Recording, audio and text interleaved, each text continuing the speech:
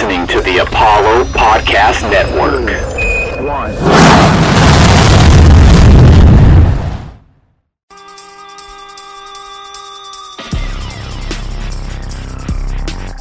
We are recording. 3, 2, 1. Welcome to the One Take Podcast, episode 9. We are recording a one take down of The Fugitive, a movie that, a classic TNT movie, if you will. Most Harrison Ford movies are. A classic that Jake adores and Dex had never seen up until 2 seconds ago.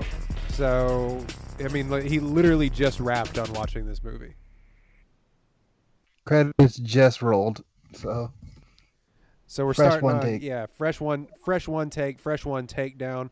I would say pretty much a beloved movie by most who have seen it. I don't think that we're gonna come away with that same takedown, mostly because we just break this thing down to its bare bones and shit on it. But you know, hopefully we can find some redeeming qualities with one of the best, I don't know, heist movie. I don't even know what you would call this movie.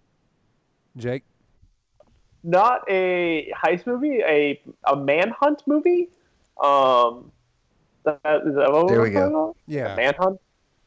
'Cause it's not like standard cops and robbers or like a crime film like Heat or something. I'm gonna go with Manhunt. Yeah, that makes a little bit more sense. And I mean, it is probably I don't know, it probably is the pivotal manhunt movie, I guess. I don't know very many more off the top of my head, but like it really has withstood, for me at least, has withstood the test of time. I think going back on it and looking back on it, I think it's man, I want to give it like an A minus, just because some of the story is and the plot is thin and you can poke holes in it really easily. Plus it's kind of comical, the antagonist or the two antagonists of the film. Yeah. Is kind of comical who they end up being actually. But I would but it's so thrilling. I would give it an A minus upon rewatch.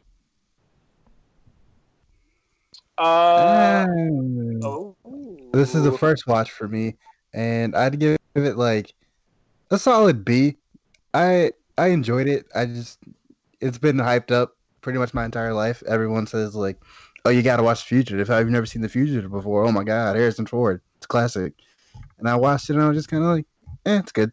B. It's cool. My response to Dex is, I don't care. Well,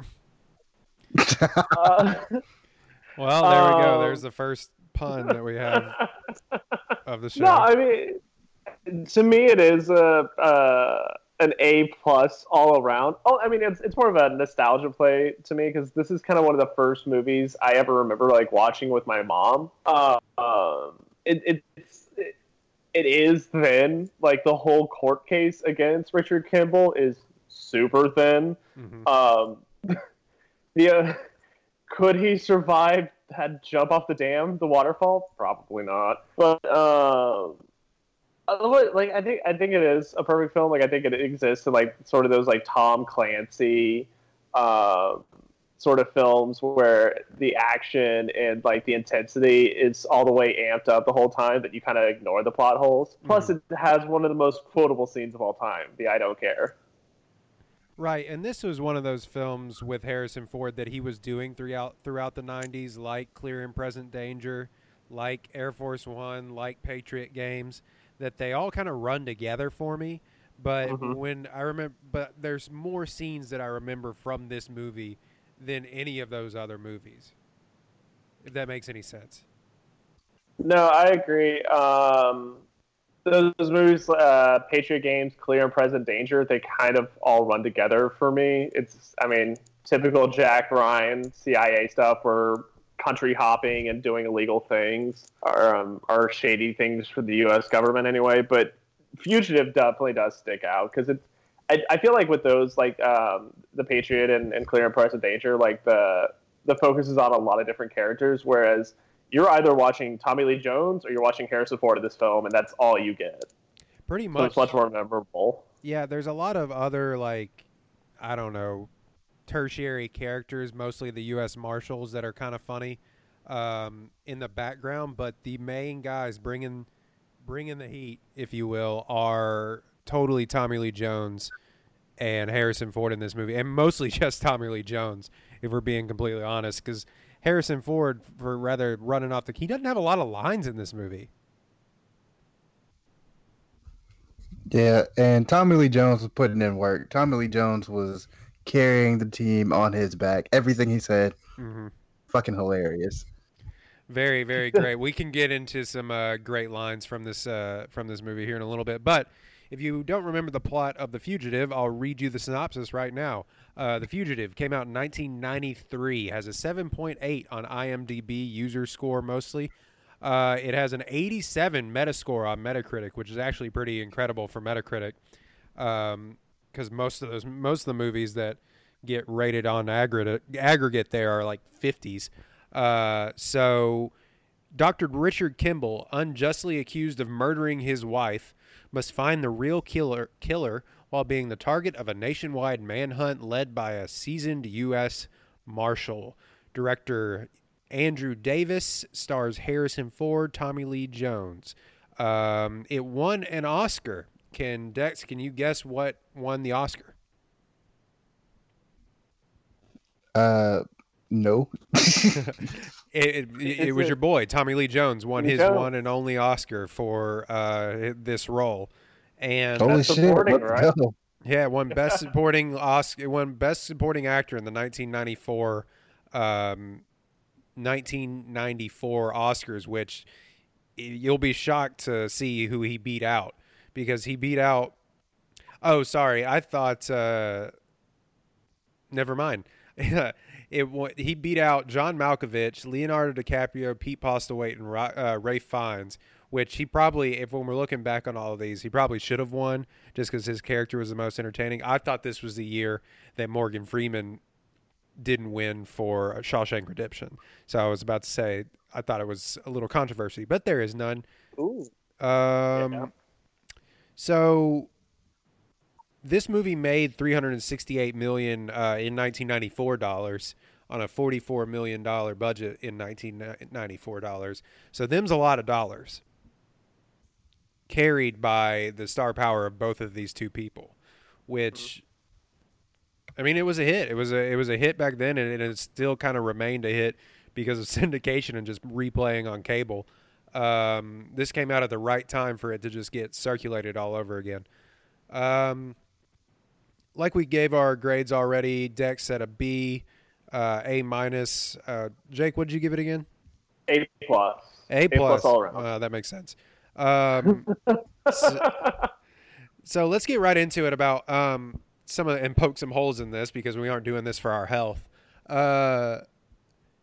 This movie starts out so fast. It starts out at a breakneck speed. I was immediately enthralled. I was like, okay, what the fuck is happening? I thought the train crash scene happened way later in this movie because I had seen that before. I thought that was like some very like climactic thing. But nah, out the gate, let's go. It gets to... Go ahead, Jake. And even before that, we have I don't know what's happening. There's a woman that's dead. We're blaming Harrison Ford. You get the interrogation scene just right there off the bat, which is kind of, it's nice because you're acting, Harrison Ford is kind of acting like the audience. And that scene just kind of giving vague answers, asking what's happening, what's going on. And we as the audience are like, I don't fucking know what is going on. Mm-hmm. And this is my main complaint. I mean, his "you find the man who killed my wife" thing is always great. A one-armed man. He has a great voice. Nobody compliments Harrison Ford on how gruff he always sounds, but how fed up he always sounds. This is my one complaint, really. I'm sure I'll have more. The pacing of this movie is so weird. Because, like I was saying, it starts off at breakneck speed. You have a train crash. You have him being convicted of murder, he's going to be killed for lethal. He's going to be executed for with lethal injection. They have a train crash, him escape. They introduce Tommy Lee Jones. He runs away. He steals an ambulance. He runs away from a helicopter, and he dives off a waterfall, all within the first 30 minutes of this movie. I watched that, and I tweeted. I was like, wait, there's so much more left of this freaking movie. Yeah. And it's kind of a long one too. It's like 130 minutes, so you still have 100 minutes left of just nonstop punches. No, yeah, this is 2 hours and 10 minutes of film. Yeah. And even after that, like, there is a bit of a lull, like when Kimball goes to the hospital and kind of the ride back into Chicago. But that first 30 minutes, it's just punches and punches and punches. Mm-hmm. Yeah, the part that lulled for me was when he's like starts holding up in the Russian lady's apartment, and I was like, "Holy shit! There's still an hour left of this movie." I thought we were moving somewhere. Mm-hmm. God damn! I thought we were wrapping up. We did so much already. Yeah. Oh. So what did we think about I give the beginning a completely properly rated. Or actually, no, let's do this. I give the beginning an underrated because it literally carried almost the rest of this film. Oh, totally agreed. That first 30 minutes almost is the whole film. Like, everything that happens afterwards is less important except for the closing scene and the you doctored the results portion. But the first 30 minutes, like, that is the film, and that's what everybody always discusses and talks about. The train crash, the chase through the sewers and the dam, like, completely underrated, but also rated. Like, whatever existed, that gray area between those two. I'd call it underrated because I didn't really know or hear much about it beforehand. Like, that the beginning of the movie had literally everything you could want in an action movie. So yeah, I'll call it underrated. It's really good. It literally feels like they had like a 30-minute, really good 30-minute like Law and Order TV show or something like that. And then they were like, we also have this other movie that we got to put on the end of this. You know what I mean? Well, it was based off a 1960s television series of the same name. Is it really? Ooh. Mm-hmm. And I didn't know that, but I know that they're putting, you know, that weird thing Quibi that they keep trying to promote. It's like 10-minute short videos. You've seen it. Oh yeah. Yeah, it's like 10-minute short videos. I think that they're doing a fugitive TV show on Quibi. I'm going to tell you what I'm not going to be watching. A 10-minute fugitive. Fugitive. Give me 30 minutes. Quibi is the dumbest idea ever, just so we can get that out there. That is going to suck and fail immediately, and no one will watch it. Thank you for coming to my TED Talk. They made YouTube. They did. But yeah, the 1960s show, The Fugitive, is the whole movie into one, but you just get more exposition of Kimball trying to find the one-armed man. But yeah. Can we poke holes real quick on how terrible this dude's legal defense team was? Incredibly terrible.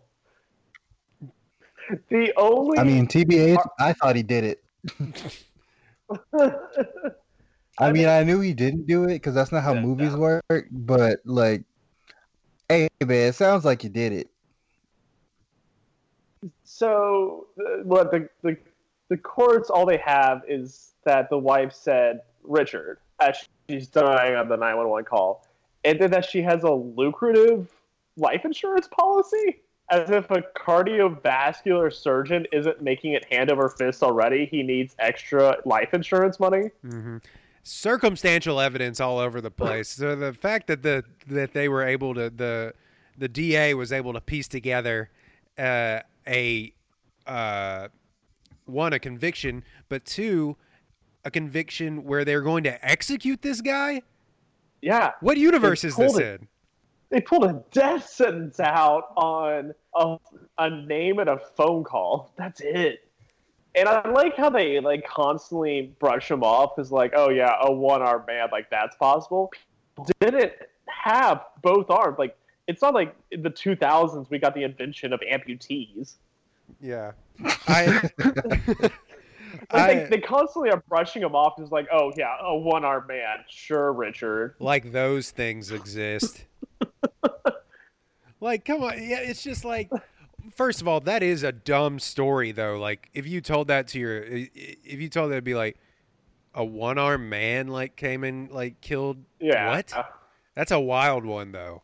Out of left field. But it's not enough to, one, not believe a guy, but also, two, to get a murder conviction. I don't know. Like, his defense team stunk.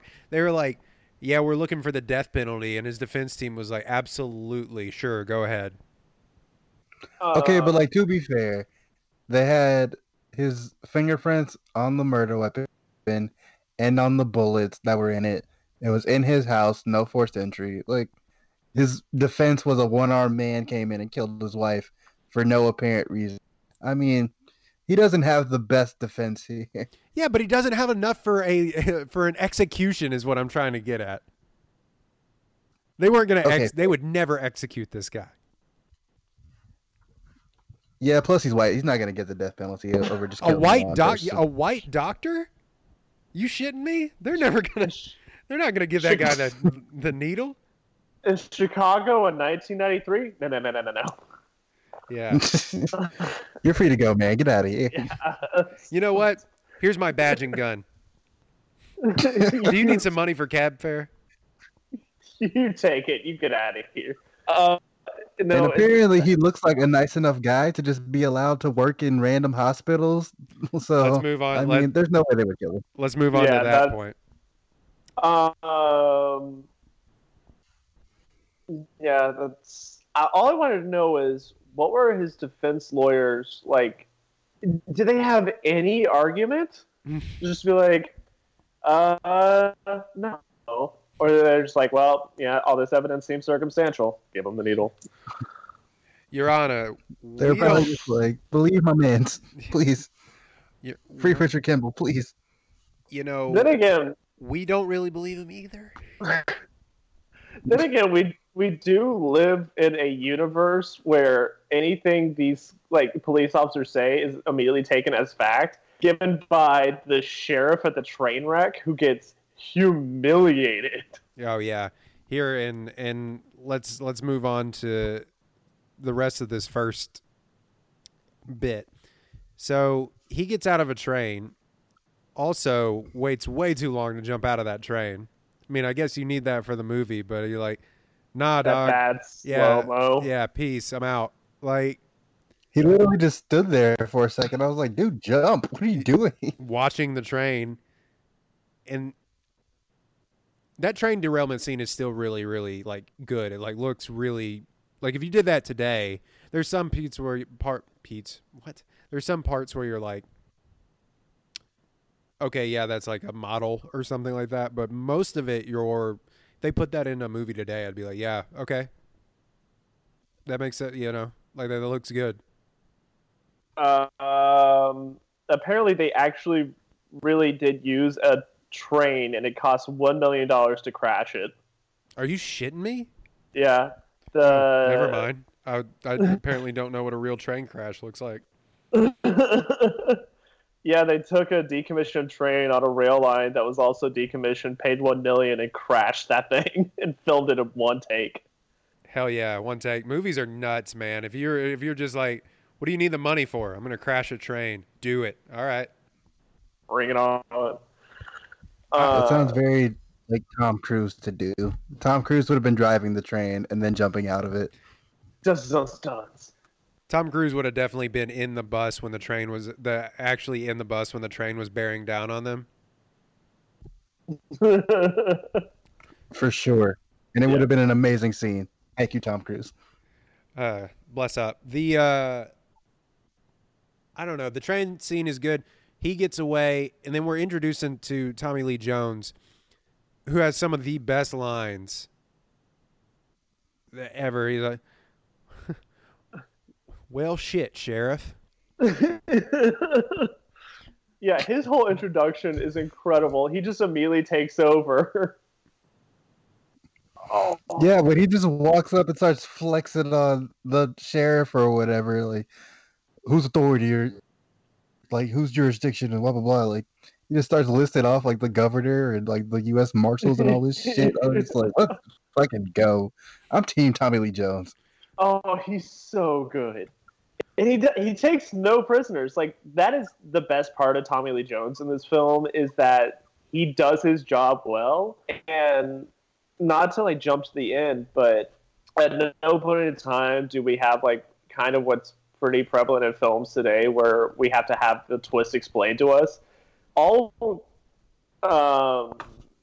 Gerard? All Gerard does is, like, kind of slowly believes Kimball is innocent, but he never has, like, Harrison Ford be like, no, look, see, the one-armed man was a detective paid by my friend who doctored the result. Like, he's just a good cop that wants to do his job.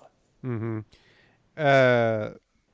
My favorite thing is when we usually we find I don't know what we do when we find leg shackles without no legs in them. You care to revise your statement? And he just so many classic lines in here. I need roadblocks at every hen house, outhouse, and dog house. He does have some weird meta knowledge. He's like, we've had a fugitive on the run for 90 minutes. He's only been in, like, a 10-mile circle. That gives us a radius of 6 miles. Like, jeez. Wow, how did you know this? He knows the average, like, walking speed of a human. Also, is Richard Kimball randomly the fastest human being of all time? Dude, he's secretly magic. Yeah. I mean, again, he just jumps out of a dam and lives. Like, he's got, like, a little bit of magic powers to him. Let's move on to the part that Dex was talking about just a little while ago. That so we're not just gonna pretend like Harrison Ford is just walking in these hallways right now. Like, sir, you look a lot like Harrison Ford. Well, it's not like Harrison Ford. He's like he was one of the most, like, marketable, not in this universe. Yeah, it's not Harrison Ford, but he's also one of the best looking dudes in Hollywood history forever. So, like, we're just going to pretend like this dude he looks like an everyman. Nah, get out of here. He's not Tom Hanks. I know you got something to say about that, Dex. Like, he's just walking into hospitals, taking clothes, pretending to be doctors. For sure. I definitely do. I tweeted about this. I was like, why is Tommy Lee Jones the only person in America who knows what Harrison Ford looks like? It doesn't make any sense at any point. Like, it's not like he's just kind of got a ball cap on, walking around real casual, like sunglasses or anything like that. Nah, he's just bald-faced out here in the streets, walking around, chopping it up, taking care of patients in random hospitals he's never worked at before. Everybody's just like, oh, yeah, this dude definitely works here. He's white. He looks nice. Let's let him do whatever. My guy shaves, and everyone's just like, who's that? Never seen him in my life. I've never seen this guy before in my life. Completely different person. Although I did put on Twitter, I was like, I can kind of relate to said Harrison Ford shaving his beard and all of a sudden being unrecognizable does hit a little bit close to home, because when I shave my face, I look like a toddler. So I kind of get it. But he steals an old man's clothes and food. And water. And water. Anyway. Leave the old man to die. It was funny. The cop's like, hey, you ever seen a guy, brown hair, 6 foot? He's like, every day I look in the mirror, buddy. Like, do you think that the prescription that he wrote the kid to save his life, do you think that actually went through? Because, like, the second he gets caught and he busts out of the hospital and goes running, do you think the cops would have been like, hey, what he wrote down, throw it away. It doesn't count. They took it. It wasn't a prescription. They took the kid to surgery. Oh yeah. So Okay. he wrote down a like a surgical procedure that needed to be done. But I don't know what it was, but but do you think like whoever took those kids into the OR would have been like, I don't know who this doctor is that requested this. We're not doing this. all doctor I would like to signatures think look the same. hospitals are more secure than they are in this movie. I haven't been to the hospital in several years, so I like don't remember the particulars of the security. But I would hope that random dudes off the street can't just walk in, look like they're smart, and like start writing down shit that gets done to my body. That would be awful. Yeah, My- can I just like put on a lab coat, walk in, and point to like nurses and be like, "Take this kid to surgery right now. He needs his life saved." Because that seems to be the okay thing in this universe. My dude was not even in a lab coat. He was in a janitor's outfit, and they were just like, "Yeah, okay." Hey, you take this kid. This is not my job, lady. It's not my job, Julianne Moore. Speaking of, a lot of weird cameos in this. Not cameos, but a lot of weird sort of people before they were super famous were in this movie, including Julianne Moore and, well, I had it. Oh no, this is going to be terrible. Jane Lynch. Oh yeah, Jane As, Lynch. she was a is- doctor. Say that again? She was a doctor, right? Yeah, Lynch? she was one of his friends. Anyway, if we had to rate Harrison Ford's performance in this, I give it a B because he doesn't have much to do. Gives a pretty good physical performance, some pretty good lines in the beginning, and he gets his ass kicked in the very end of the movie. But like, he doesn't have a lot of like. This is Tommy Lee Jones's movie, so the fact that it's like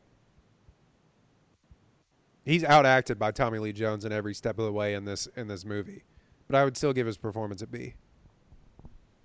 I'm gonna give him an A, but Oh, sorry, For we're one doing specific- overrated, underrated.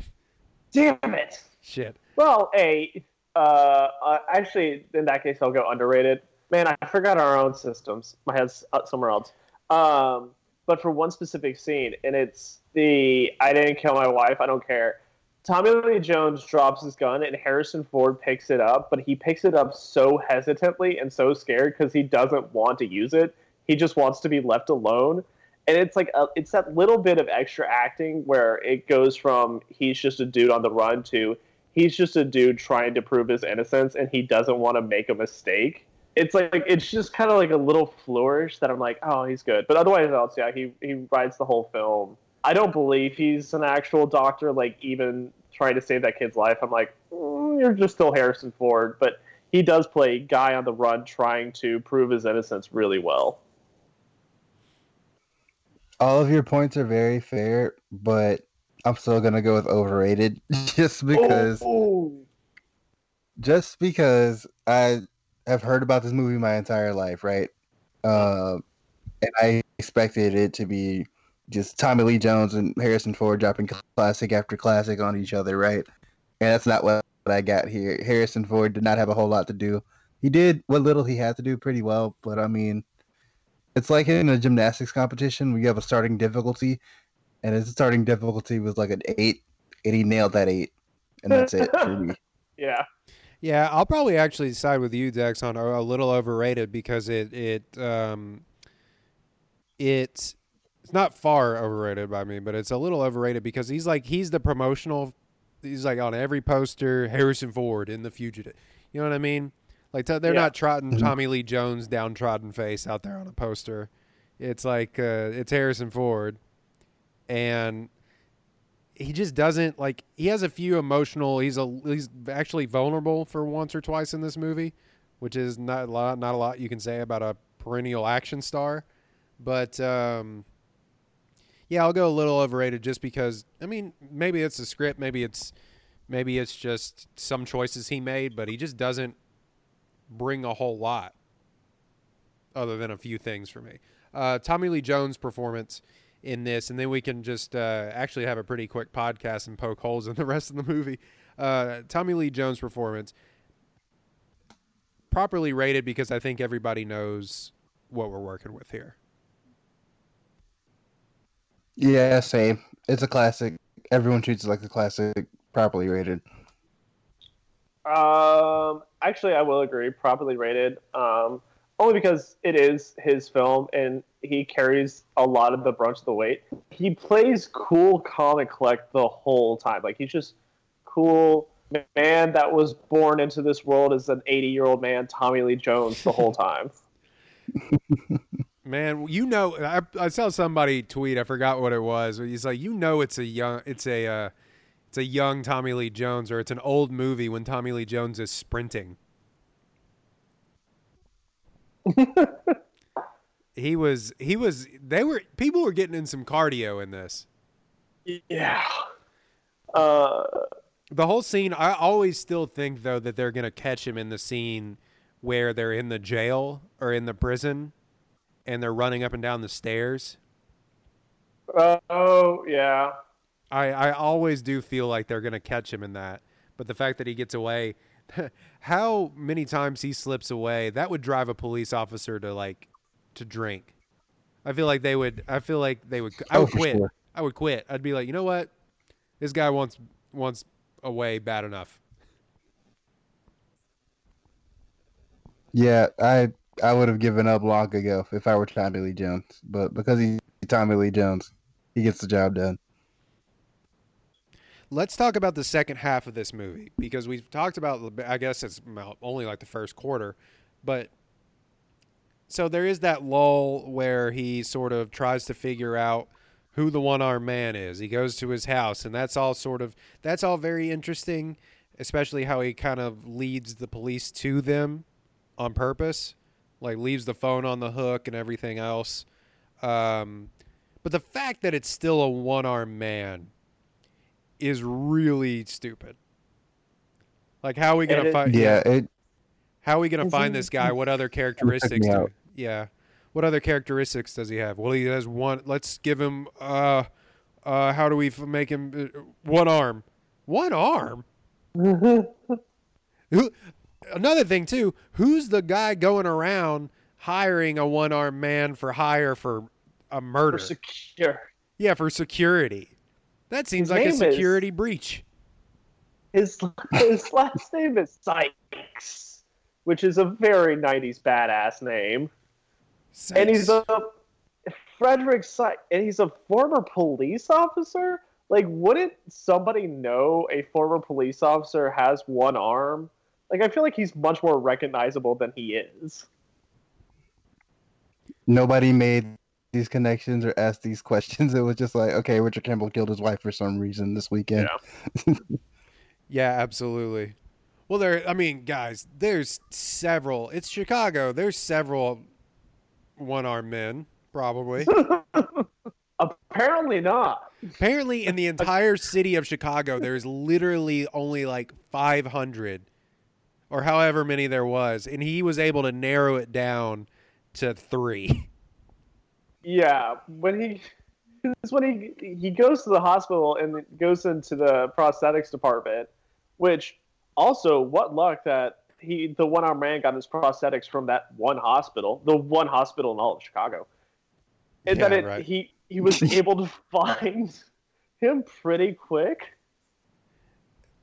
He did in 5 minutes. He did what it took a whole team of detectives to convict him for. Yeah. Like, hey, maybe research one-armed men in the city. I kind of know what the prosthesis looks like, everything else. Check his background, maybe something. Nah, you killed your wife. You killed your wife. Come on. Look at you. You killed your wife. She said your name on the phone. You did it. We all know you did it. It's the beard. The beard gave it away. It's true. But also, what kind of name is Kimball anyway? Richard. But applause all around to the pharmaceutical company that makes Provasic for employing one-armed people. Way to be an equal opportunity employer. Equal opportunity. You love to see it. Yeah. You love to see it. Promoting equal 90s. Opportunity employees and kidney failure. You dodged the results. I I feel like the ADA was not really a thing at that point. Like they were ahead of the curve. Yeah, a little bit. Oh, so to poke holes in the rest of this movie,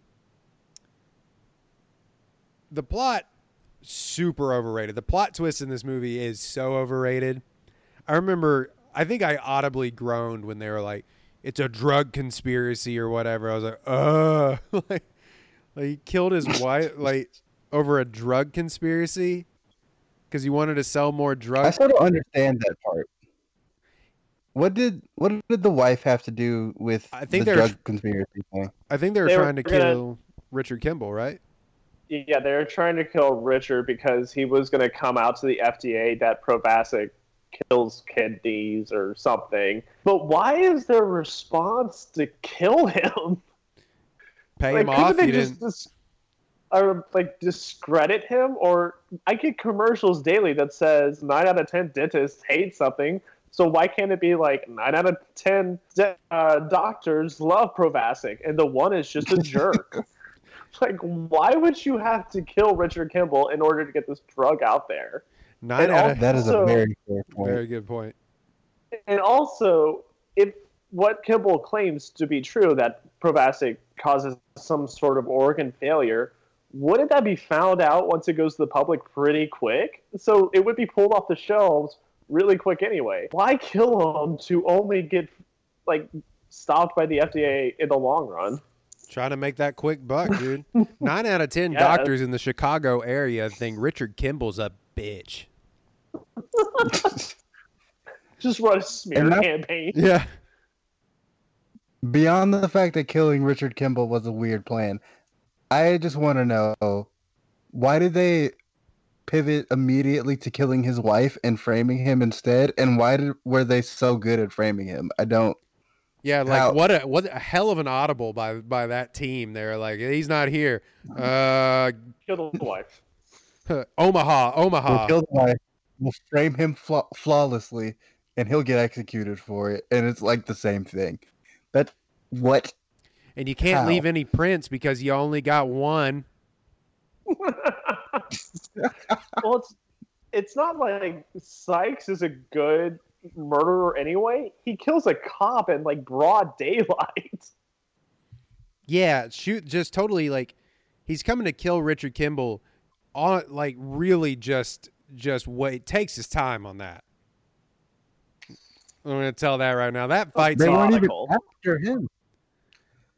no, They weren't even after him. Like, they were after Richard Kimball. Like, y'all are on the same team here. Why are you shooting the cop? What's wrong with you, dude? if you just put the gun away, they're gonna take Richard Kimball to jail. He'll just be the crazy man shouting in solitary confinement that he's innocent. No one would listen to him. You're good. You're in the clear. You wanted to talk about that fight scene is and that does not age well. No, it's At all.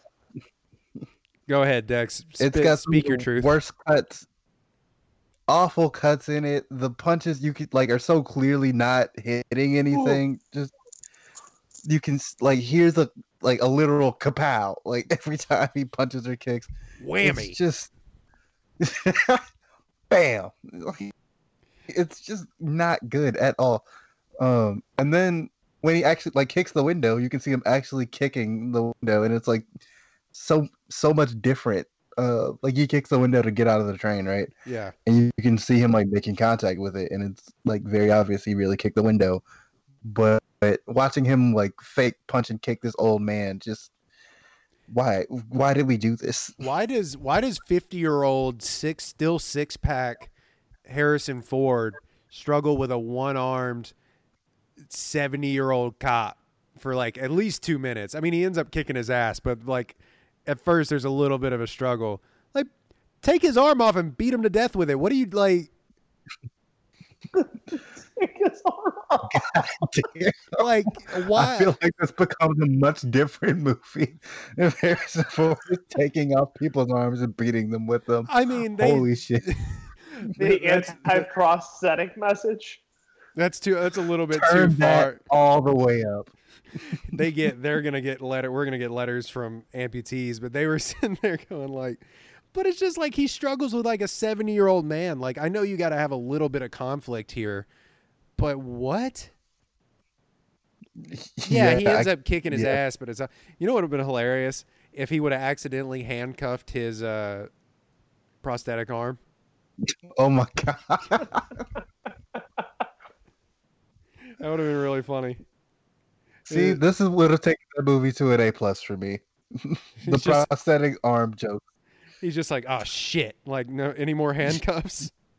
Does that dead cop have any more handcuffs? I mean, also to wrap up this whole fight scene thing, the cops find the dead cop and the handcuffed the guy that is also now a suspect in Sykes on the train, and they're still like, Harrison Ford killed the cop. Yeah, I don't. Yeah, These cops have been yeah. so I have no wrong. idea. Like, Just Unless the cops find Sykes and like, wait a minute, this guy's got one arm. Hold on. the guy is now a suspect. The U.S. Marshals have to have told them that they're like staking out his house. But yeah, my boy Richard's the cop killer. Okay. Yeah. And then Yeah, they continue to be wrong on TV when they go to him and they're like, you know, are you like the U.S. Marshals aren't really arresting him? Are you sure he's actually a cop killer? Well, we're not sure that he's not the cop killer. You know, like he could be. Like you would get sued. the press conference they gave where they were like, he's not innocent. He's guilty. He killed his wife. We all know he killed his wife. Blah blah. I was like, why are we doing this? What is the point of this? Just find the guy. He was in prison. He's out. He escaped. Go catch him. What's the press for? There's the 1993 version of Serial podcast was like doing a deep dive on Richard Kimball, so they had to sway public perception again. Hi, I'm Sarah Koenig. Sarah Koenig. Tonight we talk about Dr. Richard Kimball. Did you know that no cell phones were invented so they couldn't plug this guy with an erroneous crime? A crime he didn't commit. Check the cell phone towers. Dr. Richard Kimball made 3 calls. Although that is how they pin the murder on his friend, is because he makes a call from his phone car, which is a dated phone car phone, which is a dated reference. That's how they pin it on him. Yeah. He's like, wait, he made one call from how dumb do you have to be if you're committing high crimes and treason to call from your future arrested friend's phone? Nobody will be looking at that, and apparently nobody was. Nobody ever did. Nobody was. We want to keep calling it stupid, but also they got away with it for so long. Dude was about to be executed, so I mean, it was coming up money for very long. The ending fight scene's kind of funny because it's just 2 middle-aged white dudes fighting each other with like anything that they can find in a room. When he pushed the like hanging whatever that was, that like iron bar into the other cop and knocked him out, it was moving so slow and it was so. I laughed. Joe Pantoliano got domed. Yeah. No, I agree. It was kind of like that Austin Powers steamroller joke where the guy's just like, move out of the way. Like, Pantoliano could have moved, but no, he took it. He took it like a champ. Turned around just right in the face. No awareness of his surroundings as a police officer. Like, just Madden awareness level 5. No reflexes, nothing. Just domed. Also, they like fall down an elevator shaft and somehow live. Like Harrison Ford lands face first on the top of a metal elevator. It was just like, Harrison Ford is magic. We've established this. yeah, that's true. Can I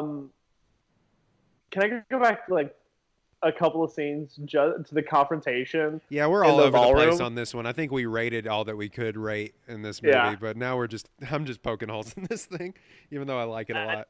I have one hole that I want to poke so bad, and it's the confrontation scene. But you switched the samples. You killed Lins, didn't you? All Nichols does is go, ladies and gentlemen, my friend Dr. Richard Kimball is feeling unwell. Like he's trying to discourage them. Wouldn't everybody in that ballroom know that Kimball, or there's at least a fugitive at large? Like, what do they immediately see Kimball like, oh, that's the dude that killed his wife. We shouldn't believe a single thing he's saying. We should call the cops. Yeah, We should be alarmed. We should Yeah, like, move from this building. Why wouldn't Nichols be like, whatever he's saying, don't listen, call the cops. He's on the run. He derailed a train. Like, say anything. It doesn't matter. He needs to go to jail. Nichols could have gotten away with this so easily. yeah, it'd be like, if he would have just gotten on the microphone and he's like, you doctored the samples. Well, you killed your wife, so Lesser of two evils, my friend. hey, we want to play this game all night, man. The wife killer loses this argument. Or he could And have, also, like, if you're just going to fight Harrison Ford anyway, you could have started fighting him right there. Everyone would have been on your side. yeah, he could have just, like, dive tackled him and made a citizen's arrest. Like, if you wanted to punch Kimball, just punch Kimball. Not once Yeah, do I what's your ever. point? Yeah, I never leave a room full of people to go to a room of no people with a guy that wants to kill me. Yeah, why does Nichols need to shut him up? Like, hey, doesn't that look very suspicious to everybody in the room? They're like, wait, why does Nichols want to go talk to him? What did they have to talk about? That guy killed his wife. Yeah, Kimball's first move after realizing that his friend who broke out of prison and was murdering his wife now realizes that I've already forgot his fucking name. The murdering friend is responsible. His first move is to be like, let's just go talk about this outside. Let's separate ourselves from all witnesses, from the cops. Let's just go talk about this like two nice Chicago men. We seem to have a disagreeing misunderstanding. Please, Richard, I know you killed your wife, but let's talk. Did I mention he killed his wife? Yeah, Nichols could have gotten out of that situation so easily. Be like, just, hey, everybody call the cops. There's a man yelling at us. No, he pulls them aside. That was his mistake. Speaking of the wife, I feel like there could have been something else here about the wife. I don't know. We're introduced to the wife in like these black and white photos of her murdered body. She shows up in a flashback for like 30 seconds. I didn't really understand what was happening. And then she gets murdered in more black and white like photo shots, and I'm just like, I don't know anything about the wife. I don't know why he cares about the wife. I guess it's just his wife, and that's supposed to be enough. And she's murdered now, and that's sad. And he's sad about his wife, maybe, but also mostly just sad because he's in jail. I don't know how much he cares about his wife. He just doesn't want to be in jail. It's weird. I don't know. I feel like they could have played that differently. Yeah, they really underutilize a Fox Cell Award. I'll say it. She's looking good in this movie. I will say that. But the I don't know if y'all agree or disagree. You don't have to. That's my opinion. Sorry if it offends. They don't, and that's the problem with the kind of the pacing of this movie, I think, a little bit, is that it's also like we don't really establish a connection between the two only for like 2 seconds at a party and in the car, and that we know that they're going to have some great middle-aged sex, and then and then she tragically passes. That's it. That's like the only connection that we get between these two. And she comes back in like flashbacks randomly in his dreams, but I don't know. Yeah, you're right, Dex. I do kind of agree with that, where it's just like, can we have a little bit more time with these two together before she gets murdered? Maybe. Yeah. Because it's like, if we're supposed to care about his wife being murdered, then like let's go with that. But if we're only supposed to care about him being framed, then like I mean I guess that's fine. But it's just like it feels a little hollow, you know? Yeah. There's also a couple of parts that we missed. The house raid when they kill the other convict, where Tommy Lee Jones sneaks around the corner and just domes that guy. Oh yeah. Great shot. Where they're all pretending to be drunk. Which that was interesting. Why did you do that? Nobody's paying attention. That did not matter at all. Yeah, you did not need to do that. They still were able to just kick down the door. It's not like they were like. It's not like they were walking outside the house and they're like, "Oh, it's just two drunk guys." Oh, wait, FBI, you know. Which is so innocuous. Just two casual drunk people. Sort of a weird sort of dynamic between him and the rookie, though, like that we don't get any more of the rest of the time. I guess it kind of establishes Gerard's character, but it's just more of like he just goes up to him. He's like, "I can't hear anything." He's like, "Can you hear this?" I don't bargain. And that's it. Like, it was just like, ooh. Okay, Tommy. It was cool. That's all it was. What a flex. Tommy Lee Jones flexing this entire movie. You love to see it. He had his nuts out in this movie. And he was like, all right, guys, y'all want to catch up? So the whole go get me a donut scene, like that's the best flex. Make me up a donut. So I would say this is actually I would probably say I love Men in Black. I was going to ask, this is probably Tommy Lee Jones' best movie, right? This or No Country for Old Men, maybe? No Country is good. Another one along those lines, Double Jeopardy. That's true. He's basically playing the exact same person. He's basically Gerard without being named Gerard. He's a great cop. He's a character actor cop. Well, you know what's funny is he was born to play this character because I said in a tweet, and we said it last week, Tommy Lee Jones was born at 65 years old and fed up. Yep. He has always had that hound dog look on his face, just like, it was like that's what I imagine he sounds like when he's going to just get like ice cream or something. Chocolate. It's just grizzled. I'll wrap up with what I have to say about this movie. I just said I love Joe Pantoliano's range, going from a U.S. Marshal in The Fugitive to police captain in Bad Boys. Yeah. I didn't kill my wife, I don't care line, that was improv. That's kind of like a known fact that everybody loves to quote now. Maybe because he forgot his line, or maybe because he felt it was better. Maybe he just wanted to flex on Harrison Ford because Harrison Ford's most famous improv line is the "I love you, I know." So Tommy Lee Jones was like, "Hold on, I got one too." Well, I one up this one real quick. Deal with it, Han Solo. And I said Richard Swan dive off the dam was an absolute 10. Except for the wide shot, it's clearly a dummy. Just falling nobody. just not flailing or scared at all. It's just like woo.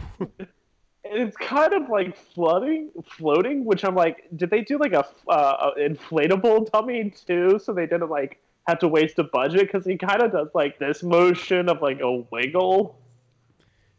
Like they didn't not need to do that shot. They could have left it in the dam and that little pipe thing and just shown him falling off. Like where else is he gonna go? You don't need to watch him fall. Like that would be CGI'd now, right? For sure. Or they would like green screen it or something.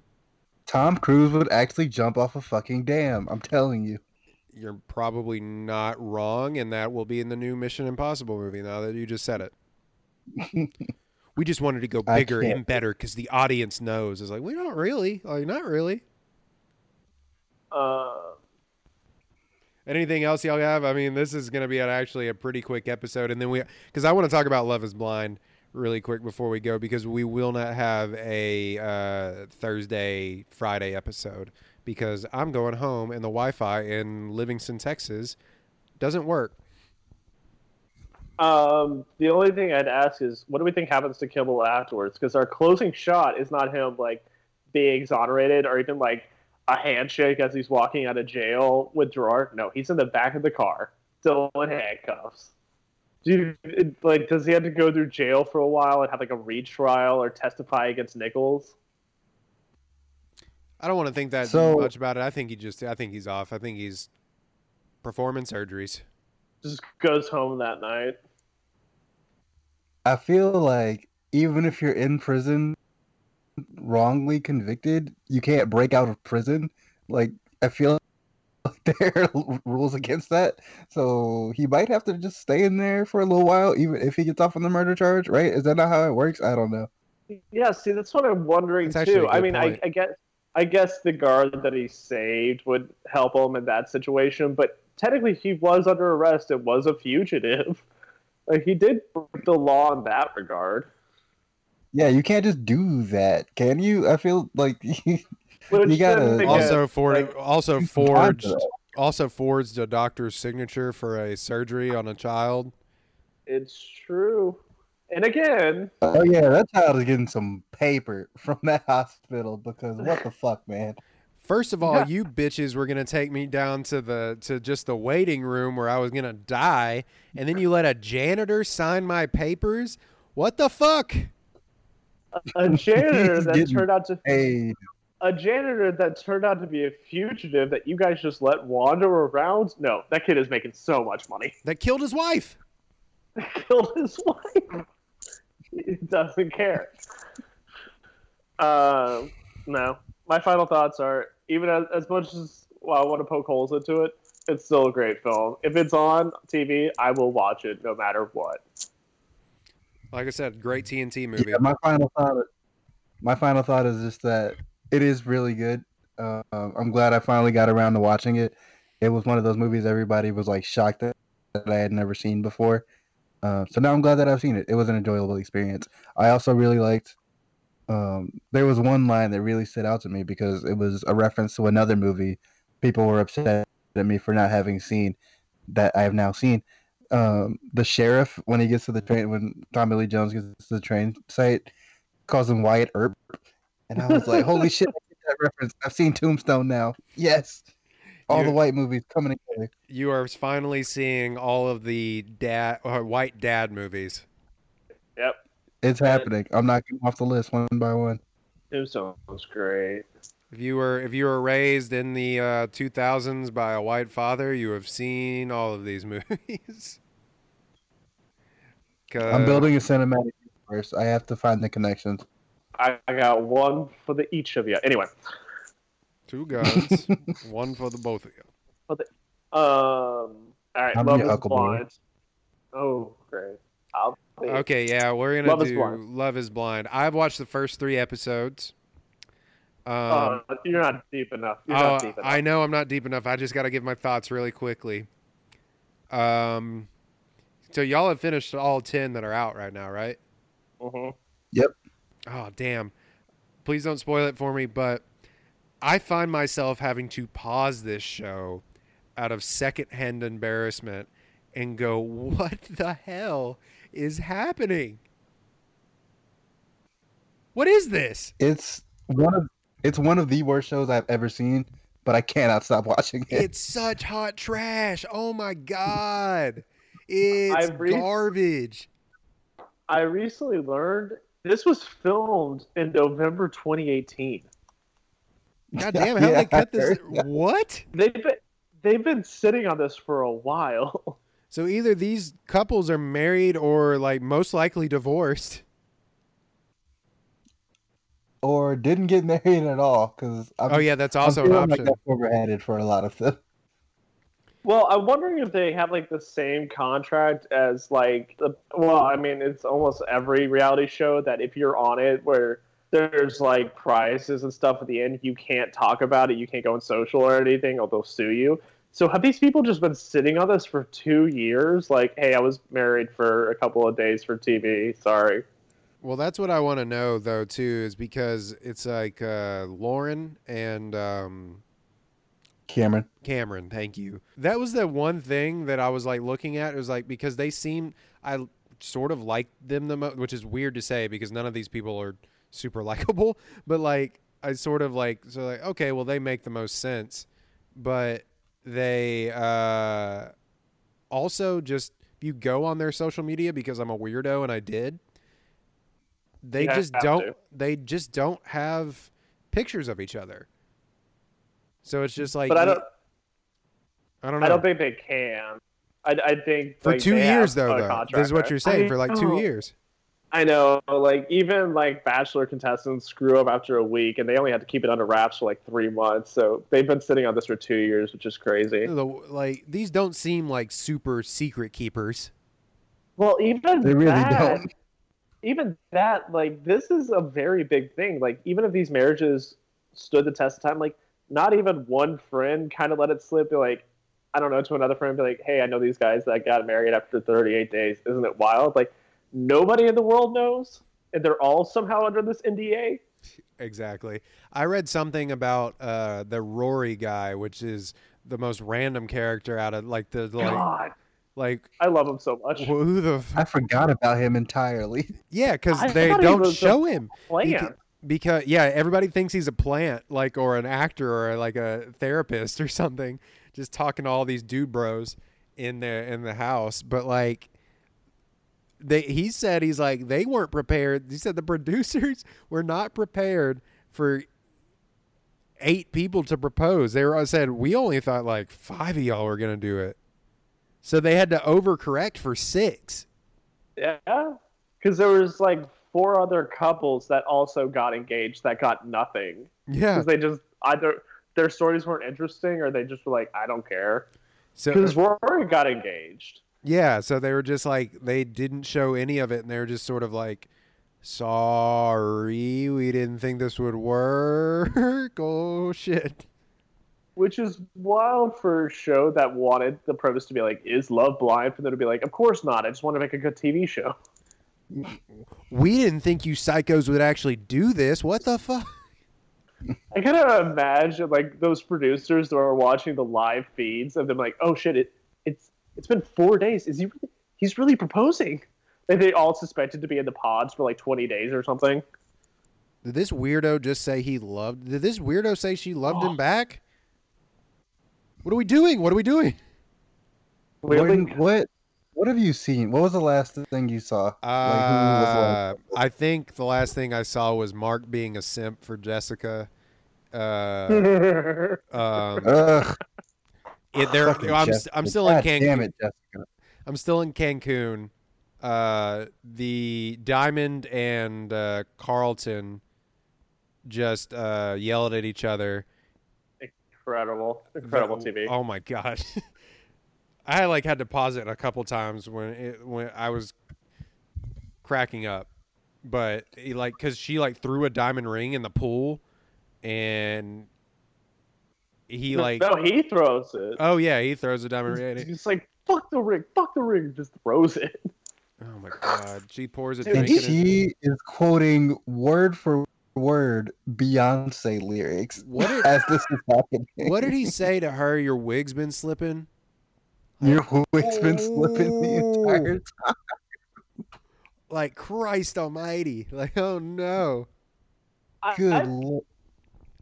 He took that whole fight 0 to 100 real quick. Like, she was just kind of upset as a normal person would, being hit with this information. Exactly. He would just immediately was like, no, I'm going to hit you now. It doesn't matter. I am angry. He didn't like that girl anyway, but it was just it was just sort of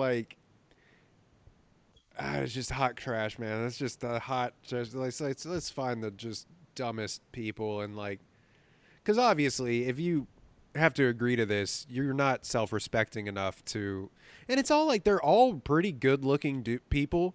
You know, I was going to say dudes and girls, but they're all pretty good-looking guys and girls. What's obviously the problem is that y'all are all psychos. Right? Is that the problem? 4 chicks loved Barnett. That she drinks too much. So Jessica's an alcoholic. It's it does not get better for her. The problem was, it's like 4 chicks were like, I love Barnett. Are you serious? Why? Yeah, I don't understand.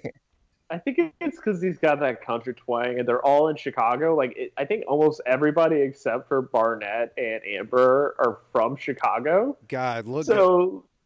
So like having that like little bit of like country twang, like, oh, he's interesting and mysterious, like how normal people are with British accents. I don't know. Hot Mess Express, Barnett and Amber.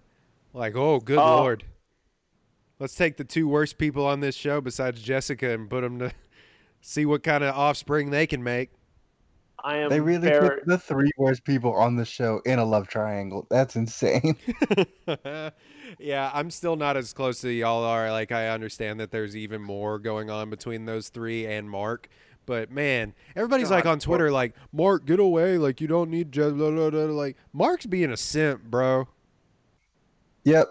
Mark is an idiot. He's trying his hardest, but yeah, he's anyway. I'm just watching. But this. like, why? Yeah, she's like, I'm good. That's why, like, I legit think there's something at the end of this road that we're not being told about, like the $10,000 or something, like why they would sit on. They get this to pawn info for 2 years. They get to pawn the ring for Marlboro Lights and a Four Loko. But like, why would anybody stick around? Like, if I was with a Jessica, like, even for 2 days, I'd be like, well, clearly you're not into me. You're into Barnett. I'm just going to go home now. Like, why stick around? And they, like, everybody in the show is trying so hard to convince themselves, like, no, it's real love. Y'all don't understand, but this is, like, real, true, honest love. Like, no, it's not. You don't even believe that. Also, you mean to tell me that all these old-faced people are 27 years old? Good God. Get the hell out of here. No way. It looks like Mark is 24. You are 38. Gina Nina is 12, though. Yeah, apparently. The thing on Twitter, I hadn't seen that part yet, but the thing on Twitter that you retweeted today that Gina was saying about not liking the sex was the funniest thing that I think I've ever seen in my entire life. Oh, it's so cringy. Just that entire conversation. It's like, where is this going? I don't understand. The editors are fucking up all of these conversations. Which combo? Giannina tells Damien that Damien is always complimenting her, like, this is the best sex of his life. Yeah. When they're having to fight in the apartment. Yeah, that. Yeah. And then Giannina's like, I never returned the compliment. It's not the best sex of my life. Like, you hadn't had sex in 400 days. You were begging for it. Like, what? How quick are we to forget that? Oh, she's out here spreading falsehoods. Crazy. She went from never having sex to always having sex constantly. Yeah, we don't have to lie on camera. We don't have to do that. Oh. Like, okay. But do you know how that fight ends? No. They have sex. Yeah, because all these people are trash monsters. That's how it ends. They're like screaming at each other Kelly about and Kenny, who are pure. Kelly and Kenny are pure, but they're boring. Yeah, they're boring. Whatever. I can't get enough of this. I don't normally watch trash television, but I don't watch The Bachelor or anything like that. So I'm sitting here just going like, I can feel my brain cells just going down the toilet. But man, is this fucking entertaining? Oh my God. I can't look away. It's so good. It's like a bus crash. It's like if it was a convict bus and there's a train coming out, bearing down on it. And Harrison Ford's in there. Harrison Ford's all up in there. We'll give updates once I actually finish the show. This Thursday is the wedding, so hopefully I can knock it out this weekend, and we can talk about it soon. Anything else that y'all have to say about the greatest show known to man, Love Is Blind? Damien is a serial killer. That's all I got. Good Lord! All right, gotta be. He is. I also wanted to... when you get. Go ahead. When you get to them living in the apartment, like he becomes like this very incel-y serial killer sort of guy. Oh, yikes. I also wanted to say, how awkward is it being a camera person on a reality TV show? Can I go home? Yeah, just the can I go home now, guys meme. Like, sitting there where they're just like, all right, we're about to start going to Pound Town. You want to, like, stick around? Like, that's definitely, like, just talking to each other on camera, like, what do you want to do to me? All right, I'm out. If I'm the camera person, I'm like, I'm out of here. No. Yeah. Also, where the camera people tripods and leave. Yeah, the camera people were snickering whenever Jessica was like, "I don't want to have sex with Mark yet." Where the camera people were like, "What's going on?" You liar. What? To like pull the curtain, because I have been that camera guy on this reality show. There are so many people in that room. There's at least a producer and a sound guy and like 2 PAs. They're not going to Pound Town. It just seems like they're just talking about Gia or whatever's talking to Damien. Like, I want to just have sex. I haven't had sex in like 5. Like, I'm the dessert. You're like, oh my god! Like, can we not? God, can we not? That line was so cringy. And the fact then they cut to somebody else, and then they come back to Damien, and he's just eating the ice cream. I was like, this is actually really good editing all of a sudden. Yeah, I don't know. I got to finish this trash TV so I don't know, so I don't end up getting invested in it. But yeah, that's it. That is episode 9, 111, 112. We're trying to get out of here. We will not have an episode on Thursday, Friday, because, one, I haven't seen any new movies. I don't know if you saw A Portrait of a Lady on Fire, Jake. I did, and it was incredible. We might have to do that review here pretty soon. Was it on fire? Say that again. Was it on fire? Oh, it was. I'll save it for either like my one take for our next review, or we might review it. But it is a perfect film. Oh, all right. So that would be Parasite and this film. So and Love Is Blind. So we're gonna move on, and we'll get you with the trifecta. The trifecta. We'll get you with a Love Is Blind finisher next week. We'll have a one takedown. I'm not sure of what film yet. It's probably going to be another White Dad Cinema, I assume, unless we have any more Ryan Gosling films that we want to take down. Drive. Only God forgives. Oh, Drive would be a good one. Right. And I've never seen Drive. Let's do it. Okay, well, then we're doing another Ryan Gosling Cinematic Universe for our one takedown. We'll be doing Drive. So watch that. You have a whole week to watch that, and then we'll come out and tell you next Monday what we're going to be reviewing on Thursday. So pay attention. You can follow us on Twitter at OneTakePod, the number One Take Pod. You can email us at onetakepodcastshow@gmail.com. You can follow us on Simplecast, iTunes, and Spotify, and Google Podcasts now. Shout out Google. Thanks for helping me out there.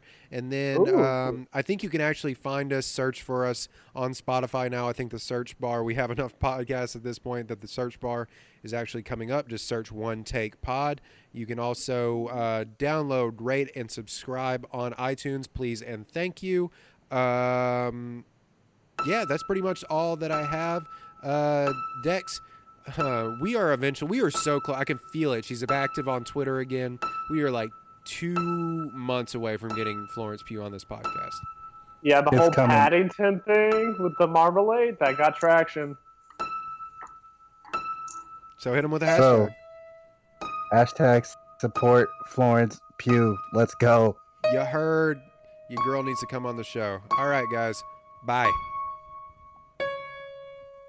We out. We out.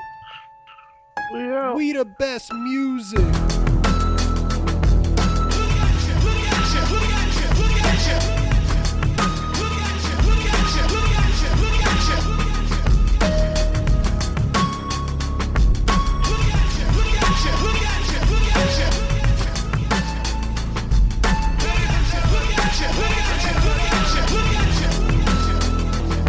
And I always find something wrong.